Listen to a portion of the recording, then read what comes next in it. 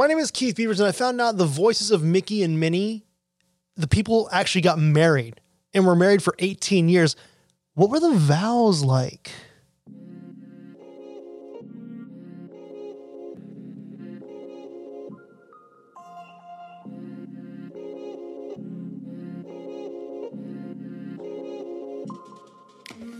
What's going on, wine lovers from the VinePair Podcasting Studios? This is the Wine 101 podcast.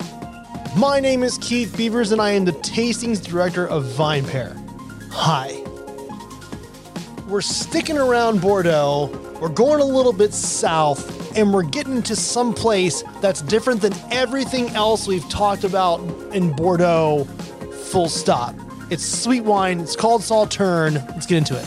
This episode of Wine 101 is sponsored by The Language of Yes, a love letter to Southern France sent from California. Pioneering winemaker Randall Graham's vision leads this old world, new world winemaking tribute with traditional winemaking methods like pétiolage, post-harvest drying. This imparts notes of crushed lavender, rosemary, and sage to the Syrah and hints of strawberry rhubarb in the Grenache. These wines scored high with critics. To try Language of Yes Grenache and Syrah, visit thebarrelroom.com.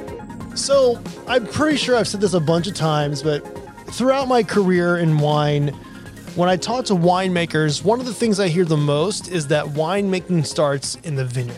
And over these past 3 seasons, that kind of makes sense, right? With all the crazy agriculture going on and how wine is so tied to nature and agriculture more than any other product we have in the alcohol space. Well, one of the things about vineyards also we've talked about in the past is the challenges that the climate and other pests and fungi and all these diseases are for winemakers. And a lot of those, there's a very long list of fungi that can almost destroy a vineyard. But there's this one fungus that seems to be benevolent, if you will, but only if the conditions are right. This is so crazy. Nature is just so amazing. And in wine, it shows itself to be just it's so fascinating. Imagine this. You have vineyards in a temperate climate, let's say, surrounded by some bodies of water. And in the early morning hours, a fog sets in.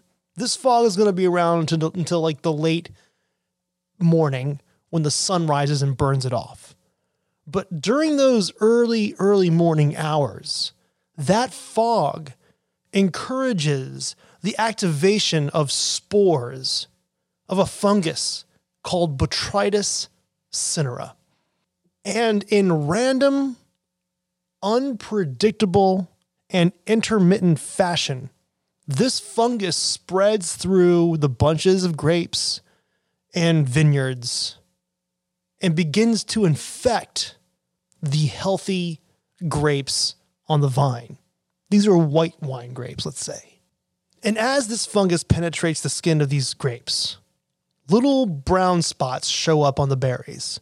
These little brown spots are called filaments. And what's really amazing about that is now that the fungus is inside the grape, these little brown filaments protect the grape from any other damaging microorganisms from entering into the berry while this fungus does its work. And as this happens over a 5, 10, or 15-day period, these white grapes turn golden and then a sort of purple, light purplish, sometimes people say pink, and then they turn brown.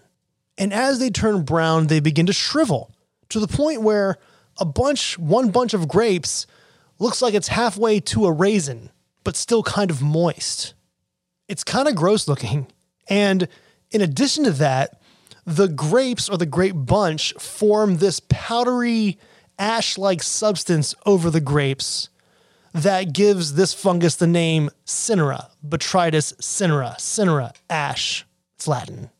And because of the work of this fungus, and also because of the skins being deteriorated, the grape loses more than half of its water.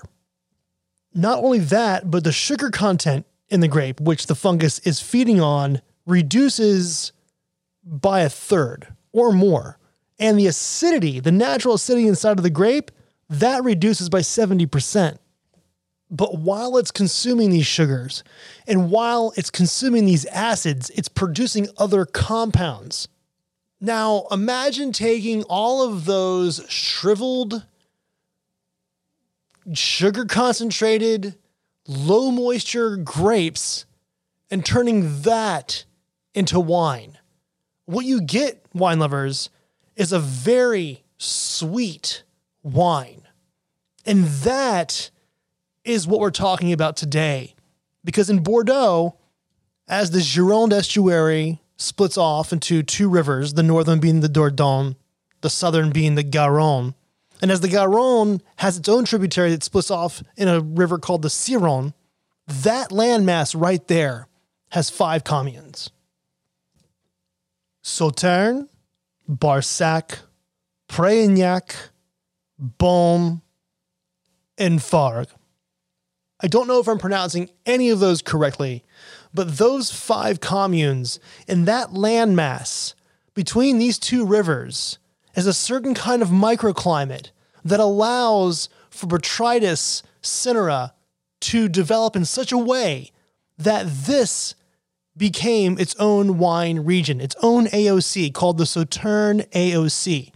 And in this place, unlike any real wine region in France or even the world, is primarily wine made from noble rot. Noble rot is the term given to Botrytis cinerea because these grapes, which we'll talk about in a second, and this fungus can create some of the most stunning, age-worthy, long-lived sweet wines in the world. And this wine is very important to this part of France, so much that if you go back and listen to the Bordeaux episode from season 1, where I break down the entire appellation system of Bordeaux, this area is extremely important. This is where Chateau Yquem is, which is some of the most famous wine in the world. Thomas Jefferson in the 18th century was buying Sauternes from Chateau Yquem, which is located in the commune of Sauternes. I find this so fascinating. Some of the famous wine regions in France, Burgundy.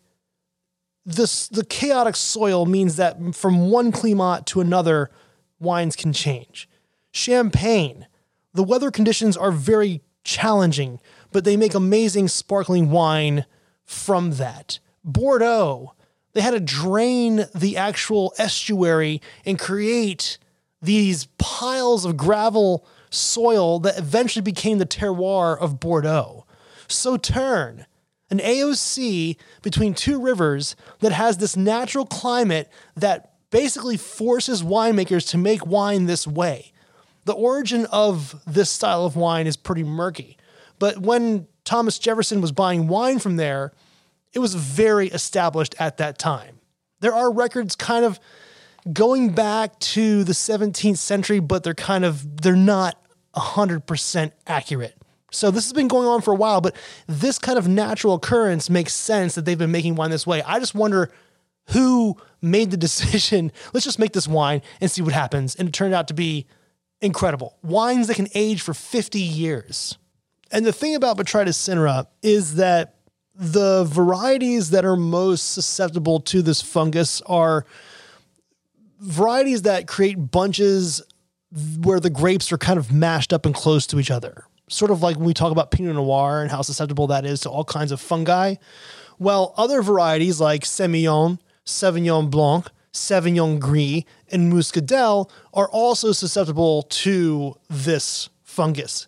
That's why across the over 4,000 acres under vine in these 5 communes, the majority of the varieties are Semillon, Sauvignon Blanc, Sauvignon Gris, and Muscadel. Muscadel is not as popular as it once was, but the most susceptible of that short list is Semillon. And according to the Oxford Wine Companion, Semillon on average is about 80% of an estate's mix of varieties, a French word called encépagement. So we have a wine region where winemakers and vine growers are hoping that their grapes are infected. There's this really great passage in the Sauternes entry in the Oxford Wine Companion that I need to read to you. It really kind of gives a sense of what this is like. In autumn, the cool spring-fed Ciron waters flow into the warmer tidal Gironde. Evening mists envelop the vineyards until late morning the following day. If the sun shines, it burns away the mist. The moist atmosphere encourages Botrytis cinera. The mist activates the spores in the vineyard, and alternating sunshine completes the desiccation. I mean, that just sums it up. That amazing thing going on inside the grape, creating compounds that when made into a sweet wine, give it layers of complexity, viscosity, and that wonderful sort of nutmeg flavor, which is a compound called solantonin.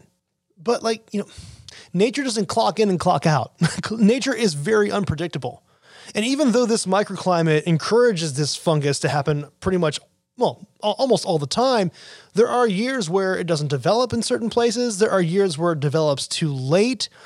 So the practice here is pretty unique to the area in that harvest often requires multiple passes through the vineyard over multiple weeks, where as this Botrytis cinera is solidifying, desiccating, and doing its work, you're running through the vineyard, picking the best grapes you can at any given pass. And as this happens, there are certain areas where the noble rot gets away from itself and becomes something called gray rot and is actually not good for the sweet wines. So you have to eliminate the gray rot variety, the gray rot grapes, and you have to maintain and harvest the noble rot grapes. It's pretty wild. And what's really awesome is that at harvest, when you taste these sweet wines from Sauternes, you'll notice they're very unctuous and they're sweet and they have viscosity, but they have a very good acidity to them, keeping them bright and fresh on the palate, even though they're sweet and viscous. And that is because during these harvest times, they also grab grapes that are shriveled, but don't necessarily have the botrytis infection, so their acidity holds. And that is Sauvignon Blanc. Sauvignon Blanc does a lot of that. So you're harvesting Semillon, you're harvesting Sauvignon Blanc, harvesting maybe Sauvignon Gris, and maybe some Muscadel, making this one of the longest harvests in France. I read that this is one of the only regions in France where they have to hold vineyard workers for quite some time. And even more craziness is it's very costly to make this wine, and the yields are always very low, sometimes not at all. There's some times when vintages are so bad that winemakers have to just make their wine into dry white wine and sell it as General Bordeaux AOC. Not only that, but because of the product, the material being used to make this wine, the maximum yields are actually restricted to about 1.4 tons per acre or 25 hectoliters per hectare, sometimes as low as 9 hectoliters per hectare. Just to give you an example, in Médoc and Semillon, the average is 45 hectoliters per hectare. And then in addition to that, the wine usually ages between 18 and 36 months in barrel. But I gotta say, when you have a Sauternes, whether it's from any of the 5 communes, Sauternes itself and Barsac seem to be the most popular on our American market. When you taste one of these wines balanced, it's beyond anything you've ever experienced on your palate ever. It's just amazing. You have this, it's sweet, undeniably sweet, but as your palate and brain are going, oh man, this is a sweet wine, the acidity comes in, cleans the wine up, and it's just so beautiful. I actually have a hard time explaining it because you really have to experience it yourself. So if you've heard about Sauternes and always wondered what it was about, if you always wanted to try it, this is a little crash course on this region of Bordeaux that is absolutely unique in itself. It's its own entity, and it's fascinating. Okay, next week we're going to the Rhone.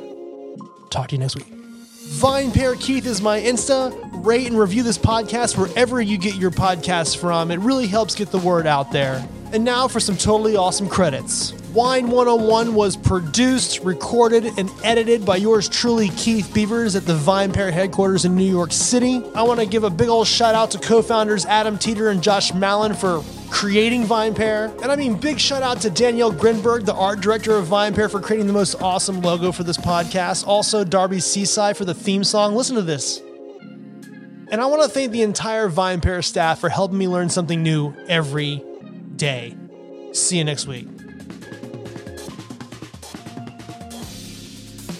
Ian J. Gallo Winery is excited to sponsor this episode of VinePair's Wine 101. Gallo always welcomes new friends to wine with an amazing wide spectrum of favorites ranging from everyday to luxury and sparkling wine. Gallo also makes award-winning spirits, but this is a wine podcast. Whether you are new to wine or an aficionado, Gallo welcomes you to wine. Visit thebarrelroom.com today to find your next favorite, where shipping is available.